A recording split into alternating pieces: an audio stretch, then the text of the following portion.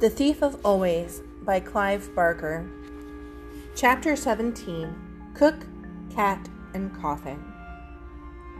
"Great to have you back, boy," Rictus said, his smile as wide as ever. "I told everyone you wouldn't be able to stay away. Nobody believed me. He's gone, they say. He's gone. But I knew better." He started to wander toward Harvey. "I knew you wouldn't be satisfied with the little visit. Not with so much fun still to be had." "I'm hungry," Wendell whined. "Help yourself," Rictus grinned. Wendell was off at a sprint into the kitchen. "Oh boy, oh boy, oh boy," he hollered. "Look at all this food." Harvey didn't reply. "Aren't you hungry?" Rictus said, raising an eyebrow high above his spectacles. He cupped his hand behind his ear. "That sounds like an empty belly to me." "Where's Mrs. Griffin?" Harvey said. "Oh, she's around," Rictus said mischievously. "But she's getting old. She takes to her bed a good deal these days, so he laid her down somewhere safe and sound." As he spoke, there was a mewling sound from the living room, and there at the door stood Stew Cat. Rictus scowled. "Get out of here, cat," he spat. "Can't you see we're having a conversation?" But Stew Cat wasn't about to be intimidated. She sauntered over to Harvey, rubbing herself against his legs. "What do you want?" Harvey said, going down on his haunches to stroke her. She purred loudly. "Hey, that's fine and dandy," Rictus said, putting off his anger in favor of a freshly polished smile. "You like the cat likes you, everybody's happy." "I'm not happy," Harvey said. "And why's that?" "I left all my presents here, and I don't know where." "No problem," said Rictus. "I'll find them for you." "Would you do that?" Harvey said. "Sure, kid," said Rictus, persuaded that his charm was working again. "That's what we're all here for, to give you whatever your heart desires." I think maybe I left them up in my bedroom," Harvey suggested. "You know, I think I saw them up there," Rictus replied. "You stay right here. I'll be back." He took himself up the stairs 2 and 3 at a time, whistling tunelessly through his teeth as he ascended. Harvey waited until he disappeared from sight, and then went to check on Wendell, letting Stew Cat slip away. "Ah, now look at this," a voice said as he appeared at the kitchen door. It was Jive. He was standing at the stove, as sinewy as ever, juggling eggs with one hand and tossing pancakes in a pan with the other. "What do you fancy?" he said. "Sweet or savory?" "Nothing," Harvey said. "It's all good," Wendell piped up. He was almost hidden behind a wall of filled plates. "Try the apple turnovers. They're great." Harvey was sorely tempted. The buffet looked wonderfully tempting, but it was dust. He had to keep remembering that. "Maybe later," he said, averting his eyes from the heaps of syrup-drenched waffles and bowls of ice cream. "Where are you going?" Jive wanted to know. "Mr. Rictus is finding a few presents for me," Harvey said. Jive smiled with satisfaction.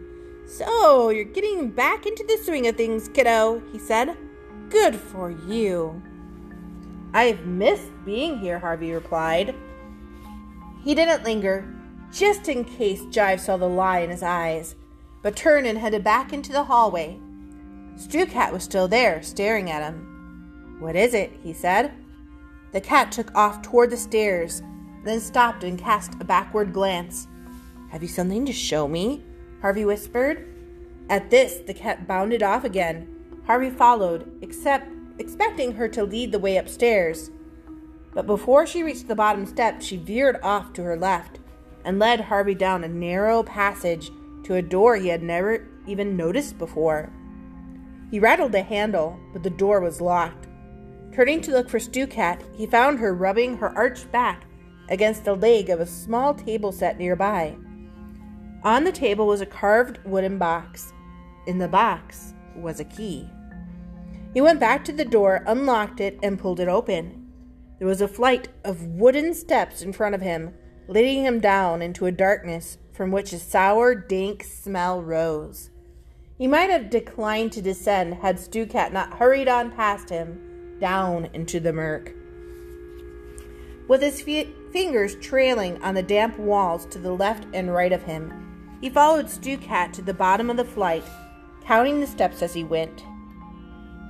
There were 52, and by the time he had descended them all, his eyes had become reasonably accustomed to the gloom. The cellar was cavernous, but empty, except for a litter of rubble and a large wooden box, which lay in the dust, maybe a dozen yards from where he stood. "What is that?"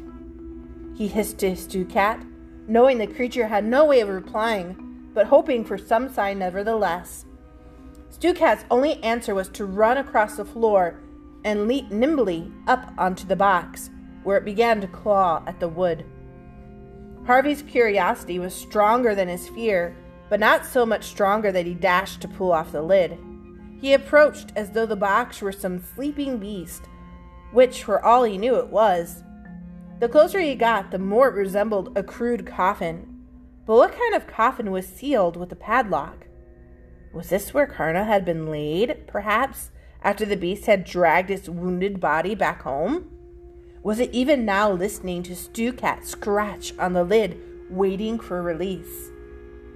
As he came within a yard of the casket, however, he laid eyes on a clue to its contents, an apron string left hanging out of the box by whoever had locked it. He knew of only one person in the house who wore an apron. "Mrs. Griffin," he whispered, digging his fingernails under the lid. "Mrs. Griffin, are you in there?" There was a muffled thump from inside. "I'm going to get you out," he promised, hauling on the lid as hard as he could. He didn't have the strength to break the lock.